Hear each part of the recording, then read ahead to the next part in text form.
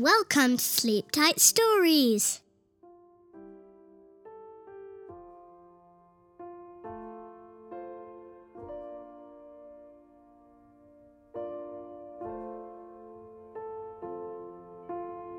The New Year's Bell. Brother Carl, wake up, wake up. Don't you hear the great bell? Father is ringing the new year in. Don't you hear it, little Carl? Wake up.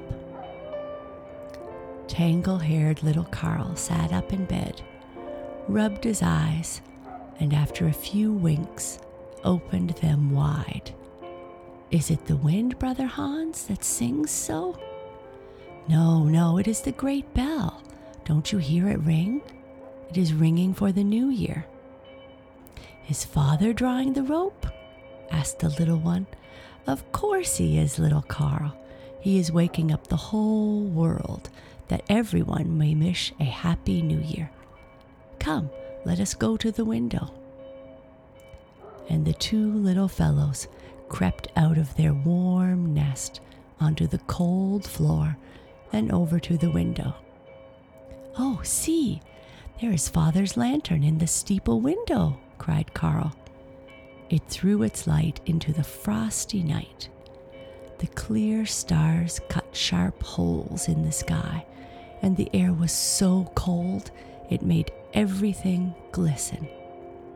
A ring, ring, clanged the great bell, and little Hans and Carl knew their father's arms were making it ring. The strokes were so strong that each one made little half-asleep Carl wink, and the stars seemed to wink back to him each time. He crept closer to Hans, and the two stood still with their arms about each other. The room was quite cold, but they did not mind, for with each stroke the great bell seemed to ring more beautifully. It seemed so near them, as if ringing right in their ears, and the two little boys stood and listened with beating hearts.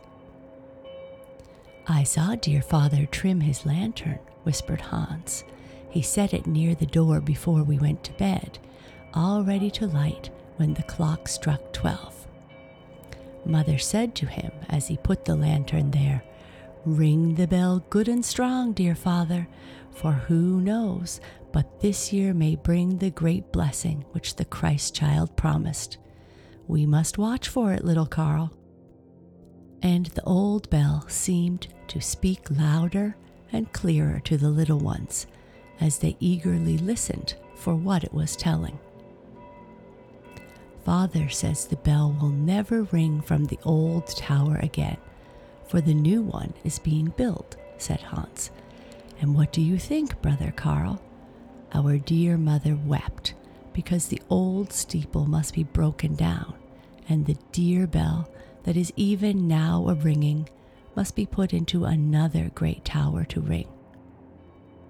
Does the great bell know it, brother? No, dear little Carl, but no matter where it is put, it will always ring, and be glad to wake the village for the new year. Will we go and say goodbye to the dear old bell, Brother Hans? Whispered little Carl. Yes, brother mine, when it is day we will go, for it has rung so many times for us.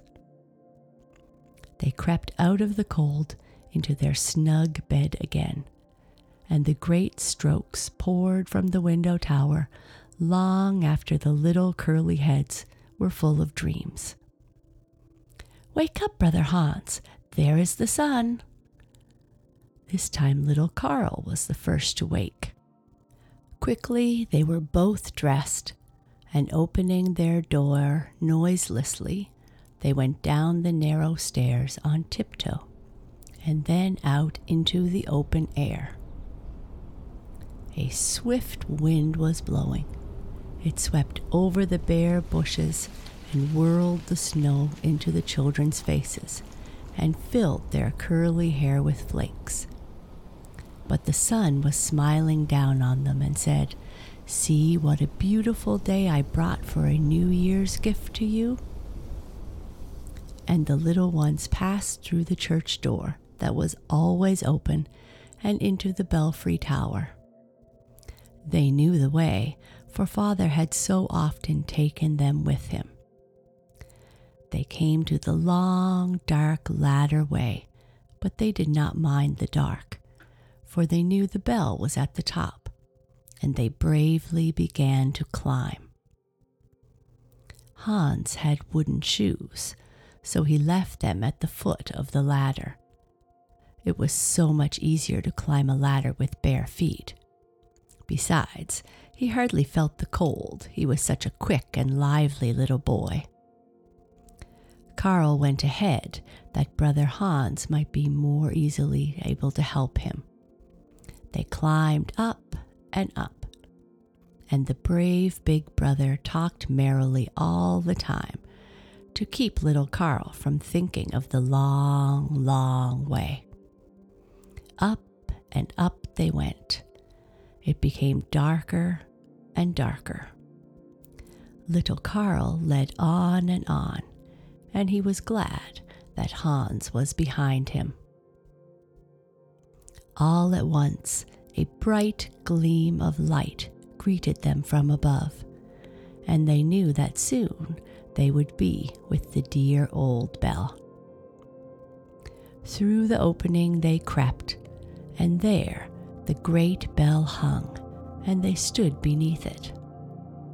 Hans could just touch it, and he felt its long tongue and saw the shining marks on its sides where it had struck in clanging for many, many years.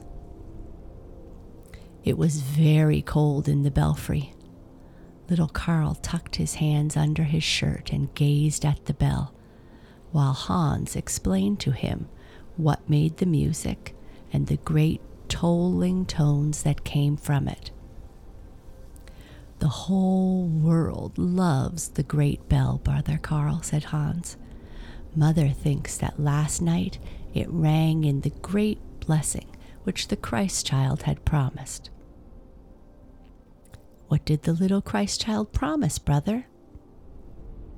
"Don't you remember, little Carl? Mother told us that the Christ child would send little children a beautiful gift. I think it must be the new year that he has sent, for that is what the old bell brought to us last night." And Hans lifted little Carl, and he kissed the beautiful bell on its great round lip, and the bell was still warm from its long ringing. And they stood and looked at the bell quietly for a long time. And then they said, "Goodbye, dear great bell." And they went down the dark ladder again. Hans put on his wooden shoes at the foot of the ladder, and with flying feet they crossed the church garden, and there stood the dear mother in the door looking for them. She had found their little bed empty and was just starting out to find them. "Dear mother, we have been in the tower to thank the great bell for bringing the new year," cried Hans. "Did the Christ child send it, mother?" asked little Carl. The mother stooped and put her arms about them and kissed them both. As she led them into the room, she said, "Yes, my little ones, the Christ child sends the new year."